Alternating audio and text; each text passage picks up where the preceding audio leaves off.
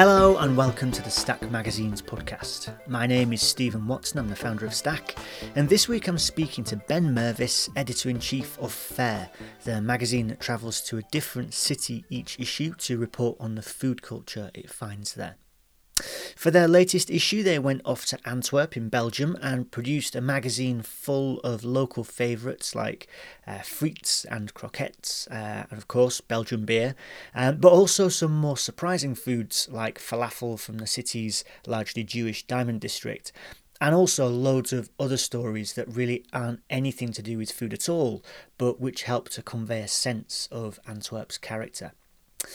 As he explains, their trips to the city were completed by the start of March, just before coronavirus restrictions kicked in. But of course, we live in a very different world now, and I was really interested to hear how they've changed the way that they work with Fare to make sure that the magazine stays viable for as long as these various restrictions are going to remain in place. This is clearly a labour of love for him and the rest of the team, and he shared loads of details on the specifics of how he makes it all fit together and all work. So I hope you'll enjoy this conversation with Ben from Fare.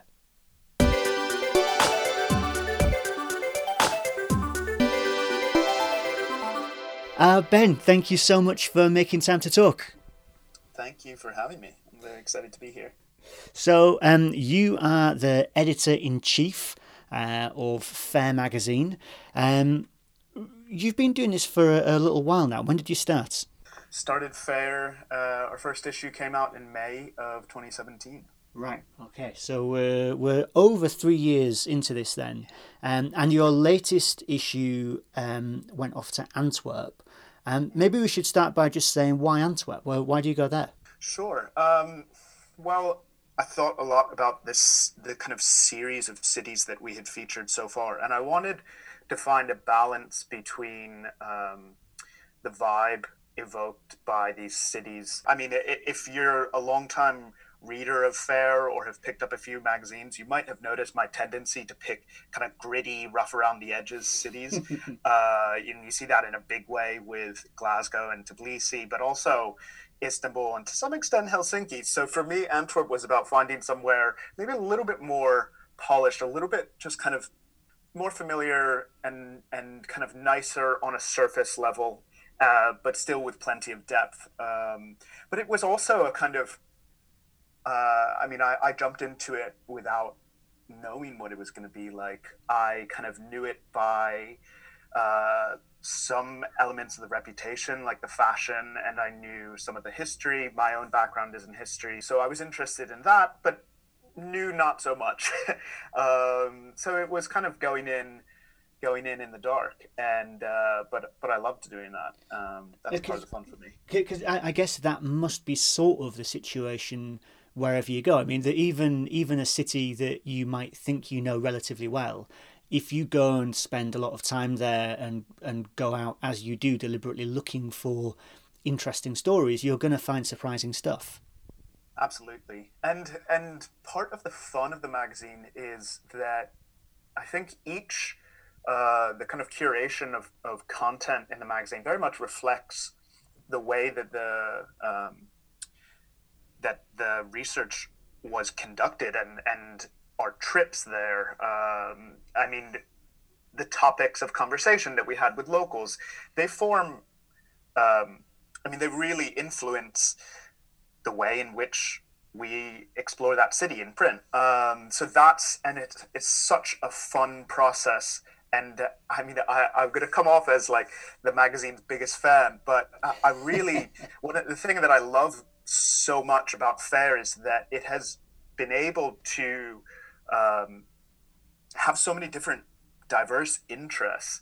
So it's not just about food. I mean, it's sort of ostensibly a food and travel magazine, but it's more, the point of everything is to get at the culture. So you kind of land in the city. I mean, saying this as the person who's conducting the research trips, you land in the city and knowing kind of just little things about it. It's so fun because I do kind of love completely what the magazine loves as well.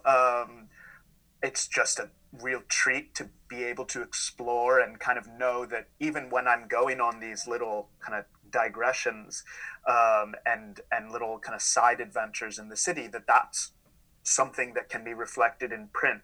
So stop me if I'm digressing a little too much here, but like in Tbilisi, for instance, we had a little, probably like 2-page spread on Backstreet Cha Cha. And that was just Rick, who's my art director, and myself, and Sam, one of our main photographers.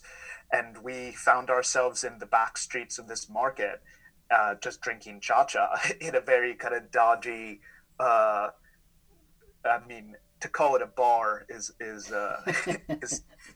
maybe not the right word exactly, but so that kind of exploration is really fun. So kind of looping back around to what you were saying, yeah, the even if you do know the city, it will always have new stories to tell, and when you don't know it, it's even more exciting in a sense. Yeah, yeah.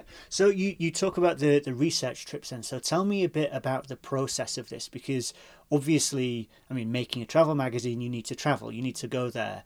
But when you go, like, how do you stop it from just being a lovely little holiday, and how do you turn it into a trip where you're going to be able to make a magazine at the end?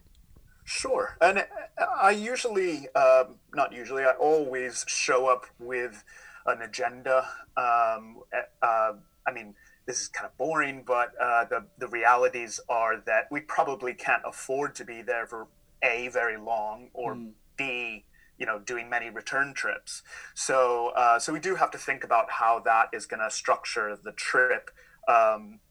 With Tbilisi and with Antwerp, we were lucky enough to be able to do, in the case of Tbilisi, a long trip and or longer for us, and then with Antwerp, multiple trips, so that we knew when we showed up, we didn't have to have everything kind of in motion and ready to go. Sure. Whereas with some of the other cities, we kind of had a lot of it planned already. Okay, on Monday, we're going to be shooting this. We know we want that locked in for the magazine. So, but like I said just before there, I kind of have a draft table of contents in mind, and then I show up, and certain things really make sense, really resonate with the city, and they stay. And then other things are like, no, that I might have thought that before I arrived, but now I am here, and it just is not as important. It doesn't really, it's not as relevant as I thought it might Sure, be. sure. So the table of contents really takes shape when we're there, and after we're there. I'm usually, I mean, makes sense, but I'm usually the first person to go there, or part of the first trip to go there. So there will be, for instance, Sam or Liz, our main photographers, will be probably traveling there. Either they're with me at that time, or they're following up later. So the things that we explore and discover, we don't need to be shooting right away. But there are some things that we know. For instance, with Antwerp, we knew that the Planten Moretus Museum, this amazing 16th century printing house that is now a museum. I think it's the only UNESCO World Heritage site that is also a museum. And we knew that was going to be amazing. We were just going to love that, like everything about it. So we knew that from the start we could just shoot day one. But most other things kind of take shape as we're there. So you talk about that, sometimes you'll have a longer trip, sometimes you do it over several shorter trips. How long are you roughly spending in a city to be able to make an issue? Um, well, I mean, I'm going to say several days, and that doesn't sound like quite long enough. The realities are, we're a small magazine, and so as much as I would love to say that that we relocate to that city for a month and a half, and we all kind of devote our time to that. Maybe that would be great if we had the budget and the flexibility to do that. But yeah, as I said, the reality is just sort of 4 or 5 days is what we might do for the first research trip, and that's the one that I'll be on. and maybe Sam or Liz will be on that as well, maybe Rick, and then there will be later ones as well. So if I go on the first one and I have time to think about the things that I saw, and then Liz and Rick travel together to Antwerp in this case, and then they have a different experience, and we talk about it. So it kind of is not only about the amount of time we spend there, but the amount of time we have to think about how we felt about the city, the things that were important, and so that again takes shape. It takes time to take shape. So not only the time we spend there, but the time we have to think about it and form an opinion about it is also important. So I wouldn't be able to, for instance, decide on everything the moment after. Yeah, it strikes me that all of this is talking about a world that we don't live in anymore. I mean, the idea of being able to like go off to a city with some people and spend 4 days intensively going to different restaurants and things. Am I right in saying that you started this issue before lockdown, and so actually the stuff that we're seeing in here was before these restrictions were in place? Yeah, so basically everything in the magazine, or I mean, with the exception of the editor's note in which I discussed COVID, I mean, the rest of the magazine is pretty untouched by COVID. We did our last research trip in, I think, the first week of March. Liz went out there by herself and So took that's just in time. just in time. And then we commissioned pieces since then, but those pieces were able to be done. The illustrations were able to be done remotely. Sure. That's pretty easy, so, and not restricted by COVID. In fact, maybe made easier by COVID in some ways. But we had some kind of events tied into the launch of Antwerp that were made no longer viable. I'm struck like in these conversations where I talk to magazine makers about the stuff that they're doing. It feels like we're in a moment right now where we've got magazines coming out which, because they were started before the lockdown, they're still viable. They still got made, and maybe there were a few changes to the way that they were approached, but they're still okay. I mean, is it possible for you to do that? Can you make Fair in these current conditions? Yeah, so wait till issue 8. you'll, you'll see how that affects Fair. I knew that we weren't going to be affected, that issue 7 wouldn't be profoundly affected by COVID in terms of its production, but I also knew that if things did not change quickly, issue 8 would be. And so we changed things up for issue 8. I think I'm okay to say here that, I won't reveal what city it is, but we changed. We had to make some pretty big concessions about what we could and couldn't do for the newest issue of the magazine. So incidentally, this will be the first issue of Fair where I don't actually get to go to the city. Oh no! So this is a really interesting one. What we've done is we've just changed the structure of the magazine. So this is the forthcoming issue. Will be out in late November, early December. But what I've done is I've worked with a friend of mine who, for the city we've chosen, is the guy. He knows that place better than anyone else. He's written books on it. He knows, in this case, he knows the culture, knows the food, is writing multiple cookbooks with the most interesting people in the city.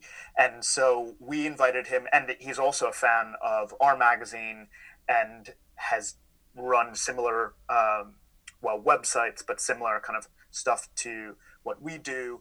And we've brought him on board as a kind of guest curator. So we take our approach to the mag, and we've talked through the city and what's interesting about it, and I've told him the kind of pieces we love most and what we're looking to emphasize, and then putting a lot of trust in him. I mean, we do everything in a collaborative way. There's nothing that he's gone, this is what I'm going to do.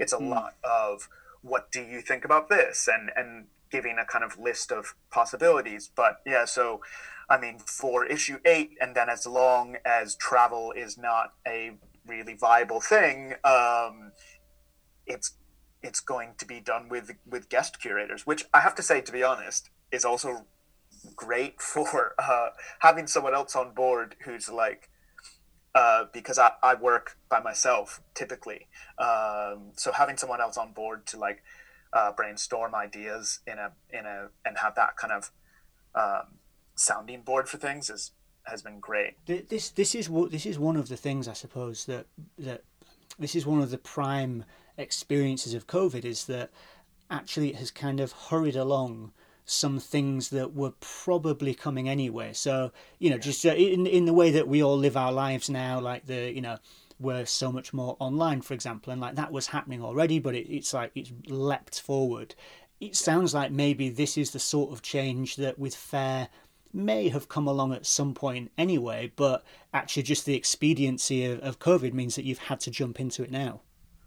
Yeah, totally. And if you look back at previous issues, it's not, we didn't have a title for it, but there are people who have had that kind of role with us from issue to issue. So in Istanbul, my friend Mehmet Gers and Cemre Narin, and then in Helsinki, Kenneth Nars, these people who come to mind for me as being gateways into the city, who were so helpful for us in exploring the city.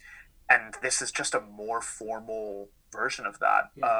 And so, yeah, I mean, it's something that we could have done in the that might have happened in the future anyway. One thing that I would say is a real silver lining to this is that I've said, okay, you know what? I think that the magazine can be done successfully without us having been there to do it on a research trip. But what I would like to get as a result of that, in addition to that, is if that's going to be the case, let's choose a city that would have been very expensive to get to. Right, yeah. So we've chosen, it's a I won't say where, but we're choosing a city in a continent that would have been difficult, not impossible at all, but and very much a city that I've had wanted to do for a while, but would not have been able to fly Rick and Sam and Liz over there together. So and myself. So that was a big. I mean, it was like, well, if I can't go there, I might as well pick a place that I couldn't have gone anyway. Yeah.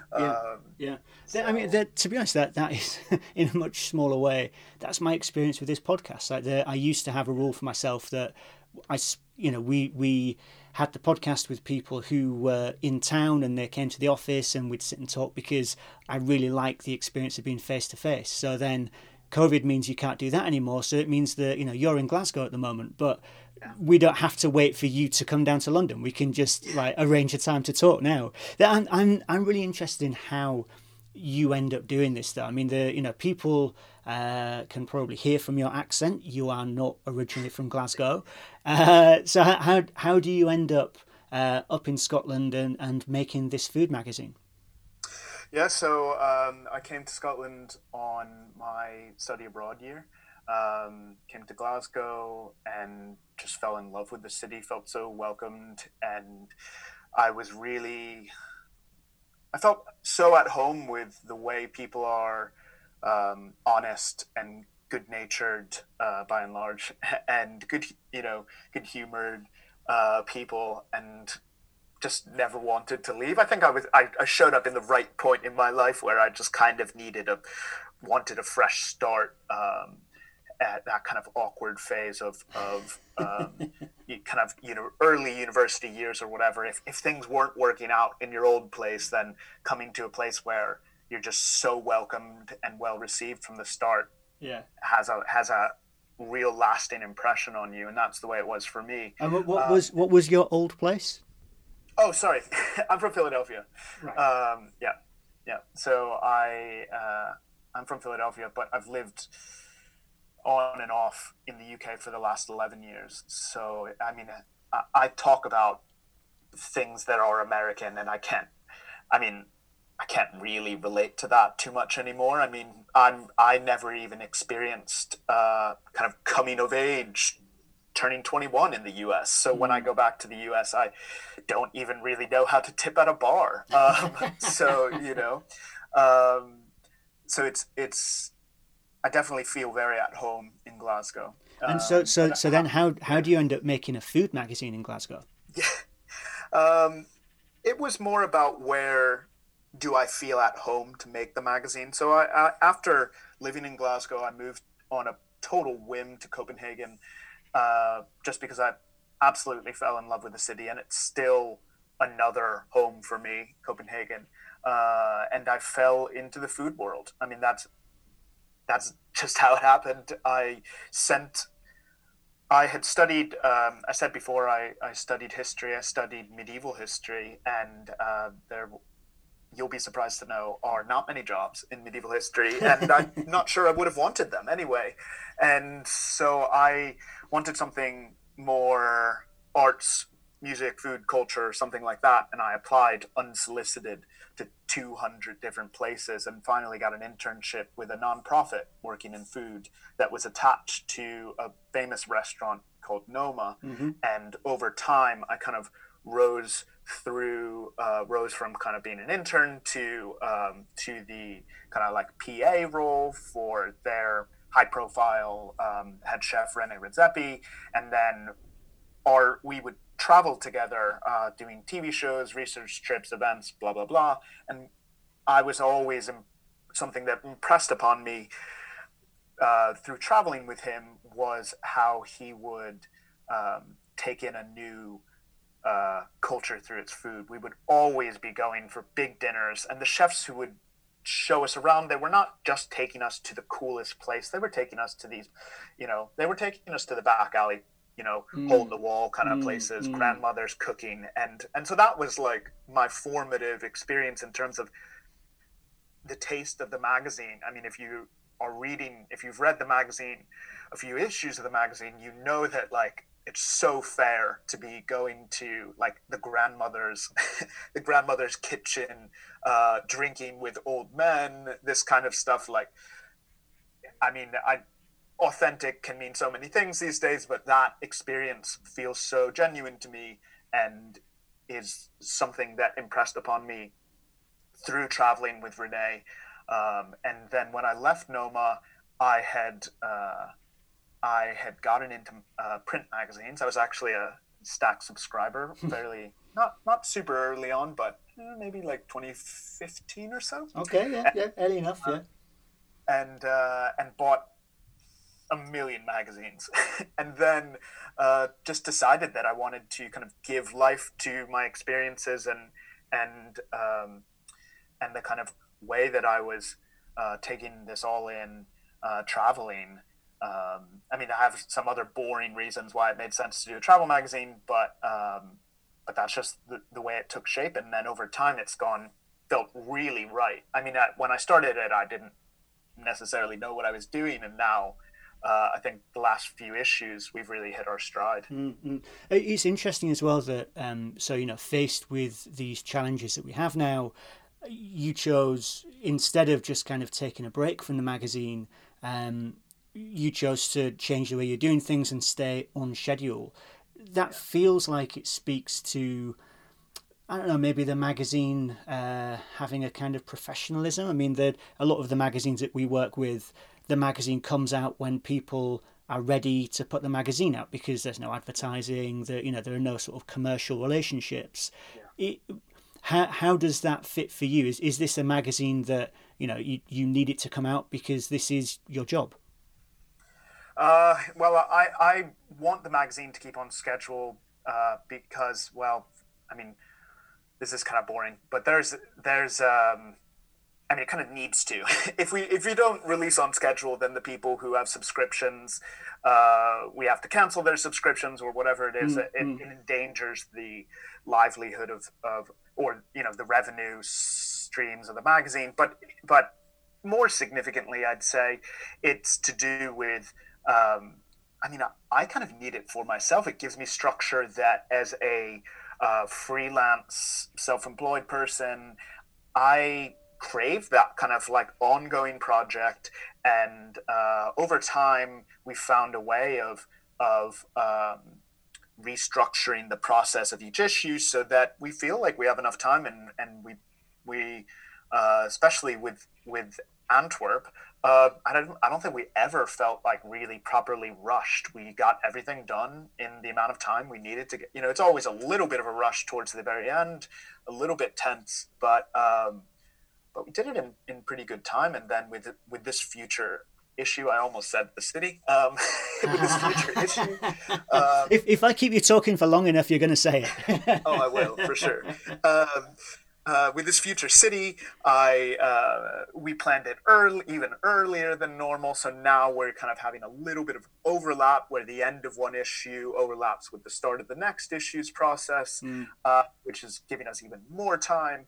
But the reality was, in the past, the magazine was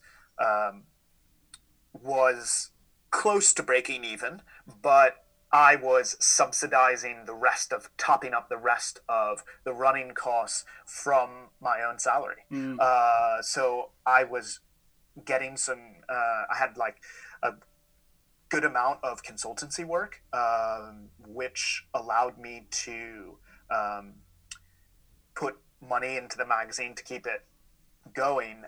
And I think that's a reality of indie magazines, is that they're not always financially viable, but you do have to think about it like maybe the magazine is my business card, my portfolio, whatever it is, and the work that I get becomes easier for me to get because I have the magazine, right? So if you think of it, it's kind of rather limited to just think of it as the magazine is only useful for itself. It's also useful as a kind of greater business that ties in my expertise with that sort of work, and then I can apply it in different ways. I think a lot of other magazines like Serial and Kinfolk have found success in establishing their voice and then using that reputation to find other work. But COVID has put a lot of that in danger, because I've lost a lot of the work that I was doing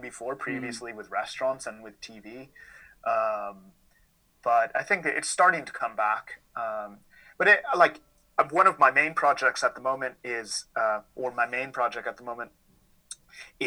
writing a cookbook. I'm writing a book for Phaidon, so a major international publisher. And so I do have that a little bit more flexibility because of that. But that's also one of the reasons why I keep the magazine going, because I love working with Phaidon, but you are working with someone who has their own systems, whereas the magazine is totally yours. Yeah. So I've really appreciated having my own magazine since I've been doing a book for someone else, because I get to call all the shots. If it's totally my vision. That makes it sound like I'm taking credit for everyone's work. I'm not, but I guess I mean that I'm able to veto things if they don't fit with the magazine. Whereas with a book for someone else, you put forward what you want to say, and they might edit it, or they might, choose the cover of the book, and it's not exactly what you wanted, or what you don't get to call all the shots. So that's as a kind of creative medium, I've really valued the magazine now. So it's totally become this thing that's important for me on a personal level as kind of creative expression. Yeah.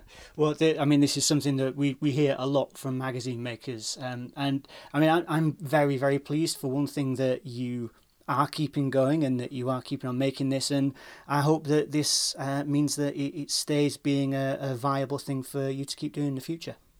Thank you. Yeah, me too. Fingers crossed. Cheers, Ben. Thanks so much.